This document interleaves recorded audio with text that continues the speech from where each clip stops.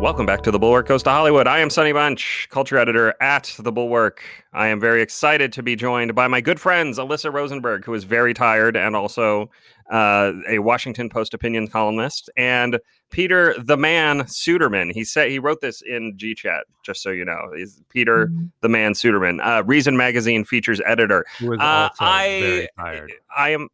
I also very tired. I am very excited to be joined by my friends. Some of you will have been listeners to Across the Movie Aisle, which, you know, the Once and Future podcast, hopefully that you knew and loved.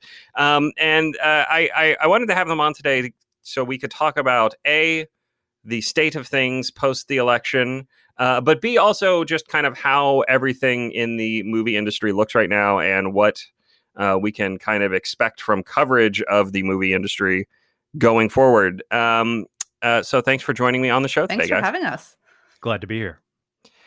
So one thing that came up this week, and I found deeply distressing as both a fan of the movies and a fan of Christopher Nolan, was Christopher Nolan in an interview with the Los Angeles Times tied to a new book of criticism about his movies. He suggested that Hollywood is taking the wrong lessons from the box office results of Tenet, which, as longtime listeners of this show know, were not great domestically. I think it's at 55 million or something like that right now domestically. Probably won't do much more than that, but did better overseas. It's around 350 million total worldwide gross. His argument is that we should be looking at the success of the film in foreign markets like China, and some other places, instead of focusing on the failure of the domestic box office. And I find this a little bit troubling for a couple of reasons. One is that A, we should not abandon the domestic box office. The domestic box office is very important. But also B, it's important because if we focus on the sorts of movies that play very, very well overseas, what you're looking at is an endless stream of Fast and Furious, Marvel, MCU type movies, right? You're looking at films, the big Michael Bay's Transformers films, contributions to society. The 11 million Avatar movies that are coming down the pike in our direction. Right.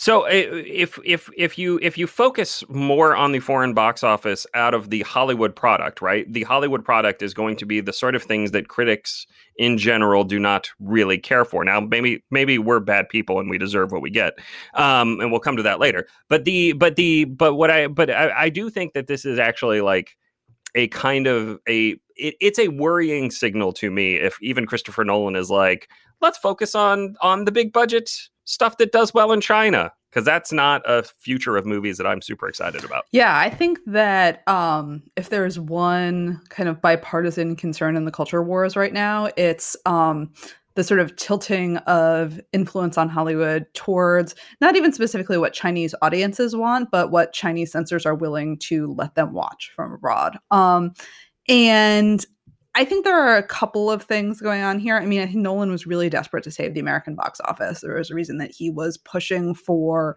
Tenet to open on big screens instead of going to video on demand. And, you know, for good reason. They had sunk a lot of money into promoting the movie, and, you know, the math was just not going to be good if they went to video on demand, as we saw with the sort of talk about whether the new James Bond movie would go in that direction. So there's the fact that Nolan, I think, failed in his efforts to convince Americans en masse that it was safe to go back to the movies. There is the increasing attention to the Chinese box office, which is something that's been going on for a while now and is accelerating in part because their COVID-19 outbreak is more under control than ours, and their movie theaters are open. And so it is a market that exists and is viable. And just the sort of blockbusterization of Hollywood cinema, which has been going on.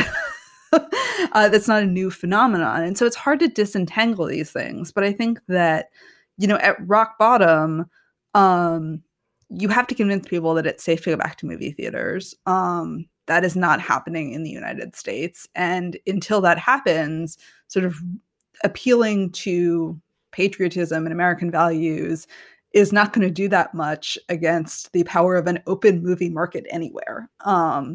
So I think, these things are all tangled up in each other. I don't know how to separate them. I don't know how to sort of get beyond them. But it's not great.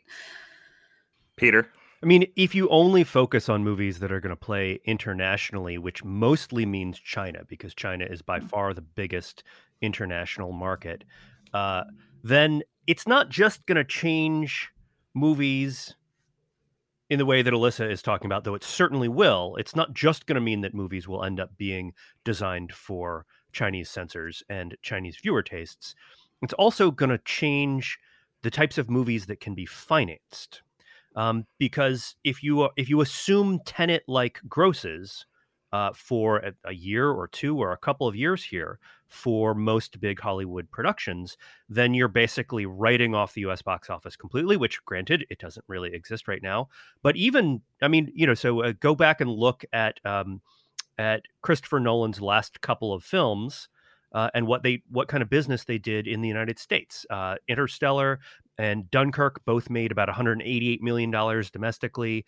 Inception made closer to $300 million domestically. That's a huge amount of money that studios would be saying, well, we're going to assume that we won't be bringing in that amount of revenue, and maybe we'll be able to increase the foreign box office a little bit. Although in this environment, I actually think that you're still probably looking at somewhat depressed foreign box office relative to what you would have pre-COVID. And that's going to mean that literally the only things that they can produce are really safe sequels that are going to play very broadly and be completely uninteresting, because the only things that are going to be able to justify the 150 million plus production budgets that we see now for big Hollywood movies, and the only thing that's going to be able to justify that sort of international only global release that we're talking about here are just super, super safe franchise films done on large but not quite gigantic budgets. And that's in some ways that's the world we were heading towards anyway, but this would radically accelerate it. On the other hand, we can talk about this somewhat later. The streaming world right now is imperfect and frustrating, but also kind of interesting in that it is supporting a bunch of movies and the types of movies that might not exist in a or that don't exist theatrically at all right now, and that are kind of smaller budget, more interesting films. You can look at things like the new Sofia Coppola film. There's a bunch of kind of smaller films that are getting financed and picked up through the streaming services. The Aaron Sorkin Chicago Trial, the Chicago 7, that sort of thing, which was scheduled for release. And maybe the world that we are heading towards is studios produce very bland blockbusters for the international market. Americans can enjoy them if they want, and then Americans get interesting, weirder stuff on the streaming services that right now are in an experimental phase that is actually producing a lot of weirdly notable material. I think I was just going to say, it's worth noting what you said about a cash crunch. I mean, the studios just have less money coming in. The theaters are desperately raising money through, they're taking on debt, trying to stay afloat, but there's literally just going to be less money sloshing around to make movies. I mean, there are questions about how long marginal products are the interesting products, the risky ones are the ones that get slashed first. Yeah. And I mean, there are the logistical challenges of producing anything, though it definitely seems like European shoots are continuing even with the big second wave there, but there's literally just less cash. I mean, Netflix just raised subscription prices some, but it's not clear how long they're going to be able to keep spending the way that they've been spending. And so, there's literally less money available to make movies. Yeah, I mean, this is part of the problem with counting on the streamers picking up the weirder stuff, the smaller stuff idea, right? Because On the Rocks was made for theatrical release. On the Rocks was not a movie that was made for Trial of the streamers. Chicago 7, that's true. Trial of the Chicago 7. I'm pretty sure that was a it was Netflix intended, original. It was for Paramount, wasn't theatrical it? release, And and then Netflix Was it? picked Okay. it up sometime over the Okay. summer and put it out on their service exclusively. Sure. And then you get Amazon picking up the new Borat movie, which was supposed to go in theaters, obviously did not. But my point is that a lot of this stuff was made with the intention of going to theaters. I don't know that a lot of it can be made without that promise of domestic box office revenue. And as Alyssa notes, look, Netflix is essentially still just burning cash. Netflix is still just ripping through debt and accumulating debt and lighting Joker pyramid of cash size amounts of money on fire every month or so. I mean, it is spending an incredible amount of money, and is not sustainable. Frankly, it's just not sustainable. But that brings us to Netflix, which there have been an interesting series of stories suggesting that Netflix is engaging in a bit of buyer's remorse over their mega deals with producers like Ryan Murphy and Shonda Rhimes. And I'm kind of curious what you guys make of this. It's interesting to me because I don't really watch a lot of Netflix's TV stuff. I find it I don't have time for it, first of all, and the time crunch that comes with trying to watch a whole season in a week so I can talk about it with everybody is just really draining. I don't have time for it. Which leads me to focus on their movies, and their movies seem to be getting trounced by other things in the marketplace right now. I mean, there was an interesting little poll of data that came from, frankly, a source that I don't entirely trust, but Variety published it, so I'll give it a little bit of credence. But Variety suggests that, look, the top 3 movies that have been released in SVOD in 2020 are Hamilton, Borat 2, and My Spy. Those are 3 movies that have nothing that were not on Netflix at all. 2 were Prime Video, 1 was Disney Plus. And if you look at the top 10, number 4 is Extraction. So Netflix's biggest movie hit so far this year, according to this data, is Extraction.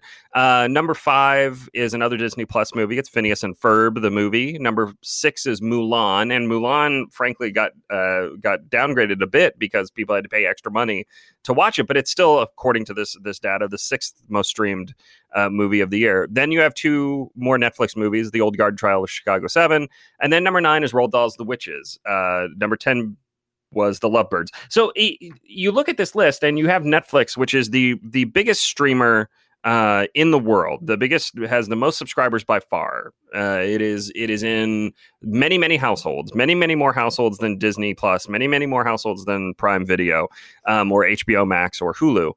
And what do we see? We see Netflix still can't dominate this list. And if they can't dominate it right now, I don't see how they're supposed to be able to dominate it and raise the sort of money that they need to keep burning this giant pyramid of cash every couple months going forward. Am I wrong? What am I missing Not to here? go completely Marshall McLuhan on you, but I think there's just a medium question here, which is that a world of filmed entertainment that is dominated by at-home streaming services is probably going to be a world in which serialized, episodic, long-form storytelling dominates rather than self-contained 2-hour or so features.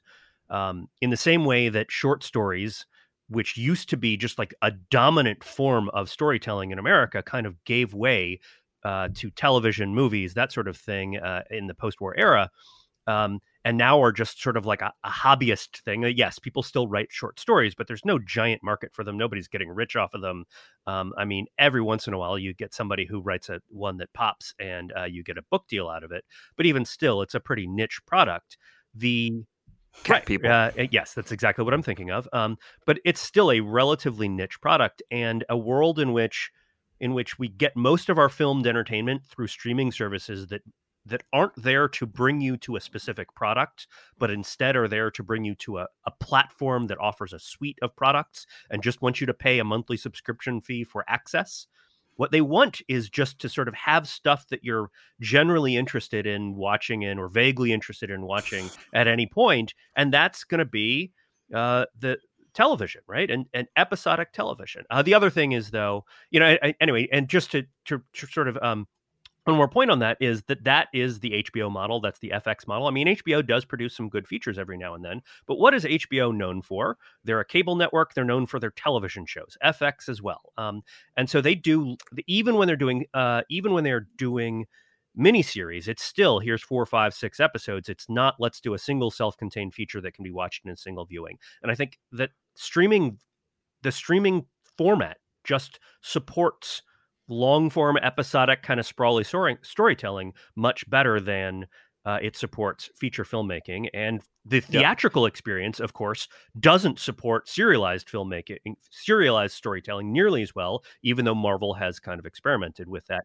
The other thing, though, is, and we've talked about this before, is Netflix has a lot of money and actually quite a bit of real top tier talent. What they do not appear to have is a development process for taking quite talented filmmakers and making sure that their interesting ideas turn out to really exceptionally good products. Well, and I think that sorry, Sunny, go ahead.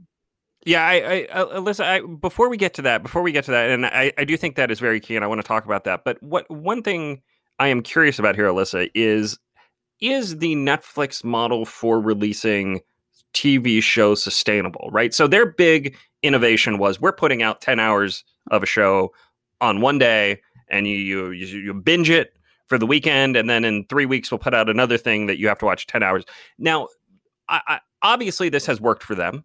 Netflix continues to dominate the Nielsen ratings of TV shows, right? On streaming, they continue to be 8 or 9 of the top 10 generally options there. But what I think we have seen with both The Boys and The Mandalorian, which is now in its second season, is that a weekly release strategy keeps you in the conversation longer, and it makes you have to spend less money. I mean, this is the thing, right? HBO, the HBO model, Peter, right, is based on HBO making 5 or 6 great shows that essentially run one night a week for 10 weeks, and then that covers their whole year. Although even HBO is expanding the number of productions that they're doing and putting some of it directly on HBO Max.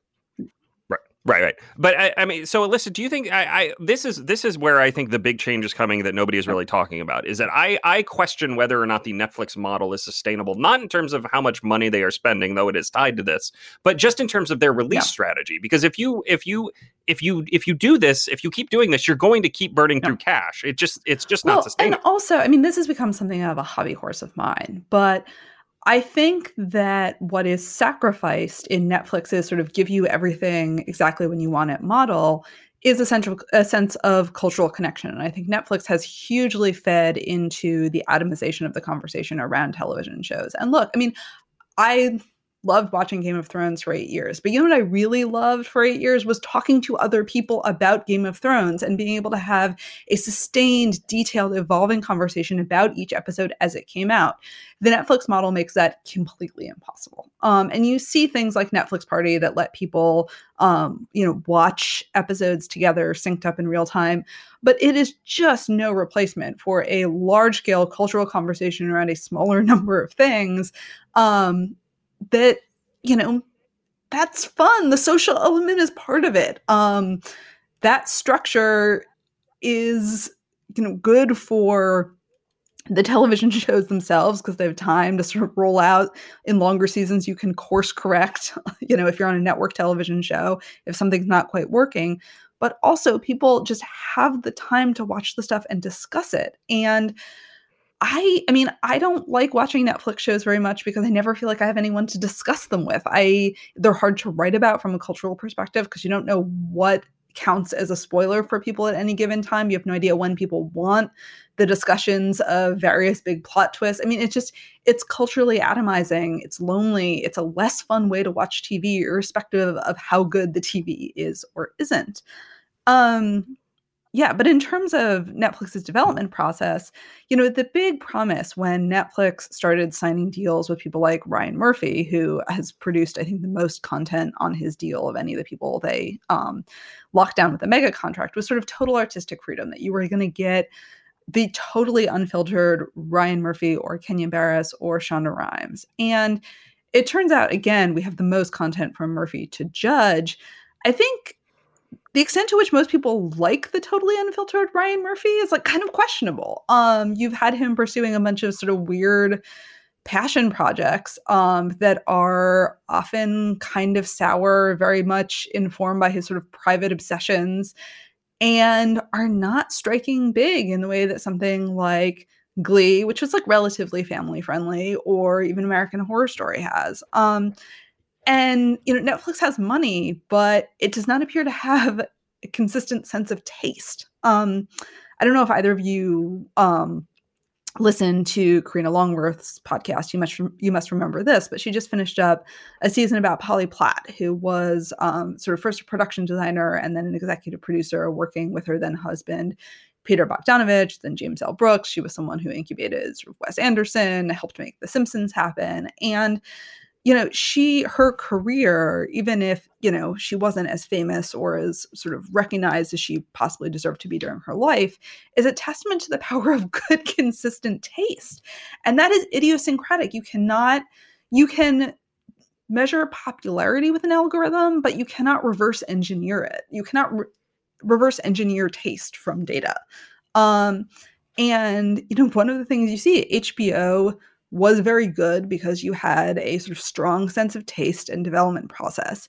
FX is successful, and probably the most successful of the basic cablers, because John Landgraf, who's the head of that network, is both very smart about data and trend spotting, but he has good taste and a good, sort of range of taste, from pulpier stuff like the Kurt Sutter shows, to the sort of more refined stuff like Mrs. America and Fosse Verdon. And it's not just that he has good taste, it's that he clearly has a good sense of how to work with creators to help including difficult ones. Yes. And creators like working with him because they know that he's not there to tell them to go stuff themselves and your ideas are stupid. What he's there to do is say, this is a good idea, let's make it better and more accessible. Not to subtweet one of the big stories in the political and media world, but it turns out editing is good. I think this is actually something that all of us share. We've talked about this before, is that all of us, in addition to writing, have done work as editors, and even very good writers who are just exceptionally talented people, frequently, in most cases, benefit from having somebody else there to kind of bounce their ideas off of, to workshop things, to sharpen their ideas.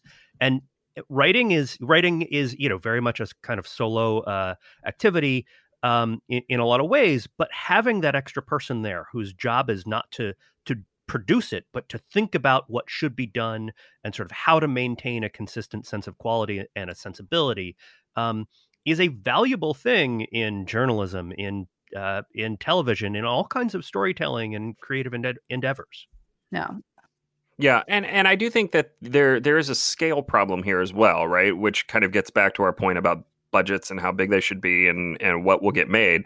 Like a movie like The Wolf of Snow Hollow, which I liked a lot, is very much a product of an individual creator's, like, I'm going to make this movie and it's going to be, $1 million and it's going to be huge by my standards, but still very small by everybody else's standards, is doable. I think you can get away with that. I think when you have a guy like Ryan Murphy pouring tens and tens of millions of dollars into these just deeply weird, and as Alyssa says, just kind of sour projects, you run into a very, very real problem. Or say, if you give Christopher Nolan $200 million and you say you can do anything you want with time, you end up with a movie like Tenet, where the last, I don't know, half hour or so is almost incomprehensible.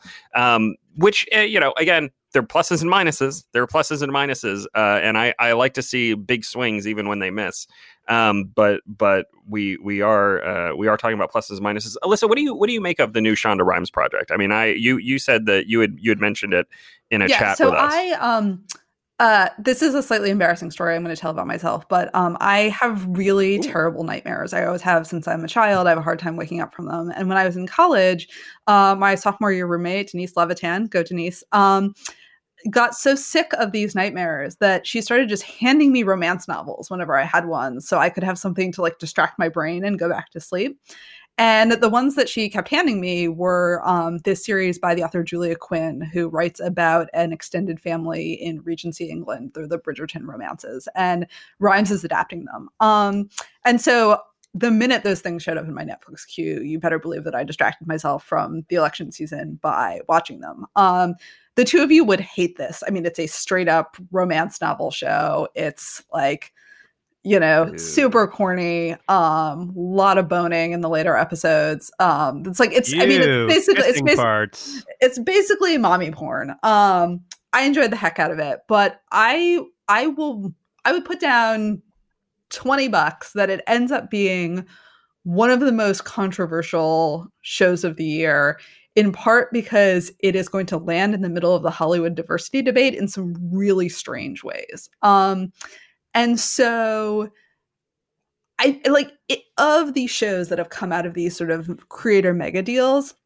And I should note, this is not actually show run by Shonda Rhimes herself. It's under her production banner, but it's not a show that she is like writing and directing. Someone else is doing that. And so it is in many ways a really good encapsulation of her vision. It's like tweaked from the novels in certain ways that kind of amp up the tension for Netflix's purpose, but it's a pretty faithful encapsulation of both these novels, which are quite popular, and of Rhimes' aesthetic. But because she has done certain things around race in the show, I think it is going to land in a way that is jarring to some viewers. And so paradoxically, even though it's like exactly the thing that Netflix hired Shonda Rhimes to do, I think I would just keep an eye on this one, because I think the debates around it are going to be really interesting, in as much as it's even possible to have a debate about anything on Netflix. Yeah. I mean, I am. This is the real question for me. Is right. Like, can it be the most controversial show of the year if nobody's really watching and talking about it? I mean, I don't know. I have no good sense of how many people are actually watching this thing, or how big a hit it is or isn't. So I don't know. It is as with everything else. Somewhere I'm kind of lost. Without a box office to speak of, and without even really dominant kind of television shows in the mold of Game of Thrones. Yes, people have been watching Lovecraft Country. There have been a few shows that have gotten more attention, relatively speaking, but there are no single products that appear to be dominating kind of cultural conversation. And, the kind of critic arguments that were common even a year ago. Instead, it's just sort of people casting about, watching whatever it is they happen to be watching, writing about stuff, and it's sort of echoing out into the valley, and you're not quite sure if anybody's listening. And it's just a really weird moment right now in which it's very hard to tell what anybody's watching on any network.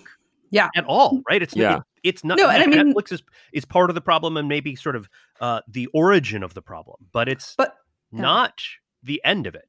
Well, and this what was interesting about the variety list you sent us, Sunny, and that we were talking about earlier in the podcast, is that it ranks, what movies are theoretically most popular on the streaming services, but we have no idea what popular means, right? I mean, Apple TV Plus has never released its subscriber numbers. We have no idea how many people are actually paying for that service or just surfing on free subscriptions. We know that Disney Plus has a pretty strong subscriber base, stronger than they had initially forecast, but we don't know how many people rented Mulan on its premium video on demand because they wouldn't release the numbers.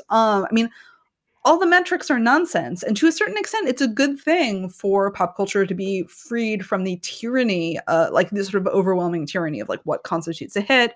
It's been, a lot of shows have stayed alive on network television because the ratings thresholds for what counts as a successful show have gotten lower over time. But it's kind of weird not to know what's popular at all. I feel just totally adrift about it. It's very strange.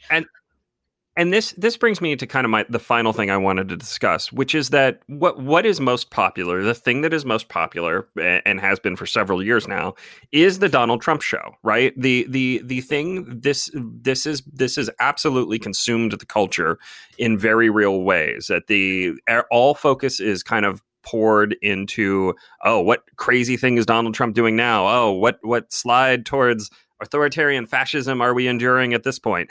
And this has I think this has affected cultural writing in deeply negative ways. I think there is an obsession with Trump that kind of comes through and is bad for the discussion of movies. Like it's not a I don't want to suggest that I'm, saying critics should shut up and write about the movies, right? It's not a shut up and play ball situation, but it is a function, I think, of what we are discussing here, right? Which is that there is no common cultural thing. There is no big show. There is no big movie. And this problem has been exacerbated horribly in the last 10 months or so as the coronavirus epidemic has raged and the theaters have shut down and we're all kind of stuck at home and just watching news and TV, right? And as a result, everybody focuses on the presidency to the point where, and this, I find this really funny. I don't know if you guys do, but I found it really funny that RogerEbert.com for the first time in their history, they made a big deal of this. The first time in their history, they're endorsing a president, and I, for one, was shocked. I thought it was going to be a real close thing. But the film critics, they wanted Donald Trump out of office. They wanted Joe Biden to win. I was blown away by this. But like, I can't help but feel like I would say that like 80% of the reason why I want Trump gone is so we can get back to just talking about cultural stuff and not have it be totally inflected by him and his nonsense. Yeah. No. Right. I mean, this is a thing we have discussed privately, and I don't want to get too much into our private discussions, but I do feel like that he has had a deleterious effect on the mental well-being of many of our colleagues, including us. Frankly, I wouldn't exclude us from that. And I think him being gone will be good for the state of the cultural conversation, just in general, just the actual discussion. There of was movies a tweet that went around, I think on Tuesday, on Election Day, about a voter in Florida, I believe, who had come in to the polls intending to vote for Donald Trump and then changed it might have been a woman, changed their mind at the polls because, and the reason they gave to the reporter who they were talking to was, I just want things to go back to normal. I'm tired of my Instagram feed being all politics. I want it to be selfies. Right. And it was like marked in a certain way, but it also completely reasonable that someone didn't want all of the cultural conversation and like all public discussion of like what it means to be an American or a person alive in 2020 to be dominated by one idiot politician with bad hair in the White House. Yeah, no. And I come to this conversation as someone who, when I started working professionally as a critic about 10 years ago, was kind of a lonely voice in looking at the politics of culture. My first time at the Television Critics Association press tour, I asked some questions to executives about diversity and what they were greenlighting, and got made fun of on Twitter by other critics. And now those questions are totally mainstream. And so this is all your fault, is what 100%. You're saying. I mean, everything. The diversity obsession. Everything is Alyssa all Rosenberg's my fault. Okay. And I would say, 10 years in, I believe and have always believed that culture does political work. And this is not, a lone or weird lefty opinion. It's, it was an animating idea for Andrew Breitbart, who was a major conservative media entrepreneur. But I think where I differ from some of my colleagues is that I believe that the political work that art has to do is distinct from the work that is performed by political parties or by elected officials. And I think the role that art plays most effectively and does most importantly in our democracy is to speak aloud ideas that are verboten or unspeakable or don't have a particular place in our political system, and to imagine things that are not seen as comprehensible or feasible in the contours of our political system. One of the reasons that I love Zero Dark 30, which I think is an absolute masterpiece of a movie, is that it objectively glorifies torture. Yes. Speaking of people who need editors, hopefully Glenn's listening. Is that it is a movie that takes this moment of American catharsis and makes it exhausting, turns it upside down, focuses on the sort of drain and the anticlimax of the experience. And that is not something that was sayable, that had room in the discourse at the time Osama bin Laden was killed, but it is really useful for someone to have said it. And I think that we are culturally and politically having a hard time discussing that kind of distinct role for the arts in expanding our conversations. And I think that's really unfortunate. I like art that is politically uncompliant and unruly and that makes me feel weird and question my priors in multiple directions. And I hope that if Trump is defeated, as we are taping this podcast, we're like probably a couple hours away from having results in Georgia, that maybe that conversation, that distinct role can be more elevated in the conversation, because I think that would be politically and artistically healthy. I think what you're getting at here is a difference, a difference that has become, I think, almost unbearable in the last few years, which is art is not being judged by the ideas so much as how it plays on a partisan level, right? Like it's one thing for the arts to be largely liberal and progressive, right? And it's another thing for them to be team Democrat all the time. And that I think is a thing that has changed in the Trump era, or at least has become more vocalized in the Trump era, right? Like this is why I was kind of joking about the Roger Ebert endorsement, right? I don't think anybody is surprised that the site would endorse a Democrat. I don't think there was any question there, but and that's not a good or bad thing. It's just like, okay, obviously, it's like we know. I don't know. I will be happy when RogerEbert.com goes back to not feeling that they have like some sort of moral need to weigh in and say, okay, well, this is the person you should elect. There's this mistaken sense amongst both critics and to some extent creators and the producers who, sort of edit and purchase their work right now, that any art that isn't affirmatively doing the work of being anti-Trump is insufficient in some way. And it needs to be clearly and unambiguously stating political priors. And, it's not quite the inciting partisan priors, like not clearly and firmly stating like we believe in equality or we believe in, it's like we believe in electing Democratic officials to office and getting rid of the bum in the White House. And it leads to criticism that's boring, predictable, and I think worst of all, like simple, right? Like the interesting thing about like movies and stories and art that's interesting, it's timeless and it's interesting because it's complex, because it resists easy interpretation, because you look at, virtually all of my favorite movies, like you can say some things that they kind of clearly say about the world, but there's also something prismatic about them, right? Different people come to them and see different things, and every time you watch them you see it in a different light, and it reflects differently off of the time you're living in if you watch it in 2005 versus in 2015 or 2020. And criticism in art that like doesn't want to engage on that level, I think is just not very useful and not very interesting, and is like that's not the point of that's not what I want art to be about. That's not what I want criticism to be about. And I would say that it's not quite the origin story here. It's not quite the inciting incident, but it was really notable back in, I think it was 2017, when Michiko Kukutani, who was the most powerful book critic in the world for like 20 years, I mean, it was her and Oprah, right? And in terms of actual critics whose job was to read books and write about them perceptively, no one was more powerful. James Wood might have been maybe more respected in the, critical world.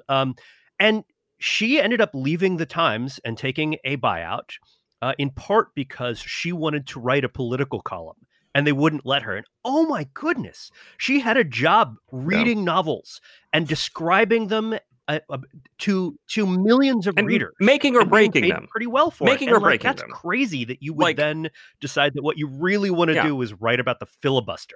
Yeah, I mean, this is your wife, Peter, Meghan McArdle, had a very incisive tweet, I thought, a week or two back, which, and this, I'm just going to read it because I love it. There is nothing wrong with being a political columnist. All three of us have worked as political opinion journalists, continue to in some ways. But it just sort of seems crazy to me that you would want to step off of the, out of the world of books and art and that sort of idea and into just a sort of rough and tumble day-to-day political argument. But also boring. But I mean, this is what Meghan tweeted, right? The strangest development of the last 5 years or so is that all of the movie and arts and food writers seem to want to do is talk politics, while all the politics people I know just want to talk about music and television and food. And I think there's something very true there, right? There's this idea that like that the political people need a release from the grind of like doing nothing but politics all the time, and the arts writers feel that what they are doing is not important enough, so they need to really like get into the nitty gritty of the political. And this is the what you just described, the New York Times book critic leaving, it blew my mind. It just absolutely blew my mind. I was like, I can't imagine, as you say, Peter, wanting to like go write about the filibuster instead of like making or breaking the entire world of novels and fiction. Well, and I think that I'd make sort of two adjacent points. The first is that, look, the Donald Trump's election was politically galvanizing for a lot of people, including a lot of liberal critics. And I think it was galvanizing for a lot of people who were liberal but not radicalized in some way. Critics are probably overrepresented in that category, so it makes sense that those effects would be felt particularly strongly in those spaces. And in some cases, I do think that those reckonings are long-term going to make for healthier criticism. For example, and I have written about this extensively, cop shows have been one of the most dominant and sort of under-interrogated tropes in American popular culture. And they have been sort of consumed in some fairly predictable ways. They're just sort of an accepted feature of the landscape. And seeing long-term critics like Alan Sepinwall, who, to a certain extent, like kind of made his bones writing about cop shows, kind of interrogate that and see people thinking about a part of the landscape that they just took for granted get shook up. I think that's going to make more interesting cop shows, more interesting writing about cop shows, and I'm excited to see where that comes down. I think that's a healthy thing, and I think that may end up being artistically and critically productive. And then there was something else I was going to say, and my brain is so fried by the election. I mean, I think there's actually, yeah. I take your point, and I think you can make a hopeful case that if Trump is out of the picture, as seems likely, that critics will end up being politically informed without being partisan, obsessed with partisanship in a way that they maybe have been for the last couple of years. And the other thing I would say is, we've sort of joked about the Trump show being the kind of dominant, like that's the most popular show. And part of why it's a bummer to see critics move into sort of writing about politics in sort of horse racy or moralistic terms is that the tools of criticism are actually really useful to understanding and explaining what's going on to people right now. And bringing something distinct, bringing the ability to, analyze a monologue or the stagecraft of debate or, the contradiction between, or, what people get out of Trump rallies, like bringing the tools of criticism to that in sort of an explanatory, investigative way is really useful to explaining what's going on right now. And critics should not give up those sort of distinct tools to explain the world that we live in. In college, I my English major my emphasis was in theater as text, so not theater as performance, but just as text. And so, of course, we read a bunch of like mid-century commie playwrights, and there's this whole like Bertolt Brecht shtick about how theater should sort of ideally take the form of two lawyers arguing on stage, and at the end the audience should move to action. It's literally, theater should be kind of it should be a sort of political statement that is designed to move the audience into sort of not just a belief, but a belief that is followed by changing what they do.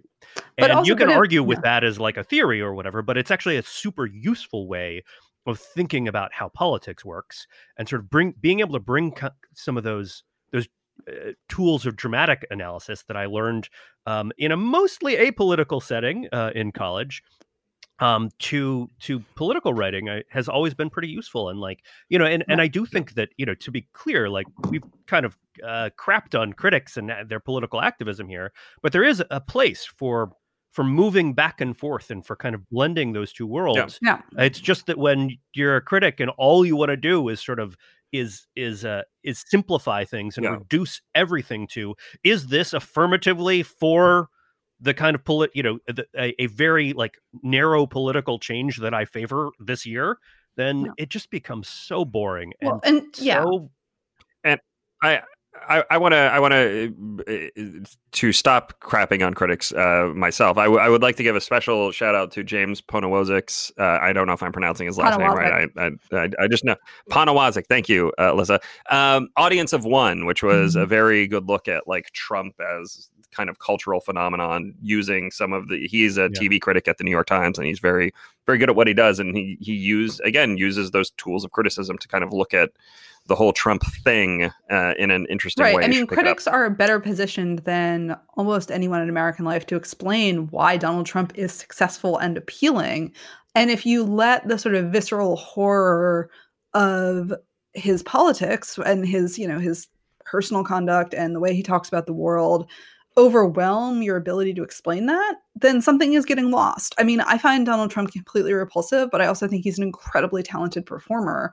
And, a lot of what people want out of politics is to be entertained. I wish that were not true, but given that it's a fact on the ground, critics have more power to explain this clearly and succinctly. And even if you think that Trump is horrifying and inexplicable, explaining clearly how he works and why he's appealing is one of the keys to defeating him. So you give up political power when you talk about politics in mundane terms, rather than preserving the power that you can have as a critic and a student of culture by using the distinct skills that you have gained in that sphere. Yeah. I think that's a good ending point. Thank you very much for joining me on The Bulwark Goes to Hollywood, Alyssa and Peter. This was fun. Calls back another show. We were trying to figure out how to bring that back. We'll keep you posted. In touch there. Until then, please enjoy The Bulwark Goes to Hollywood. I am Sonny Bunch. I will be back next week with another episode.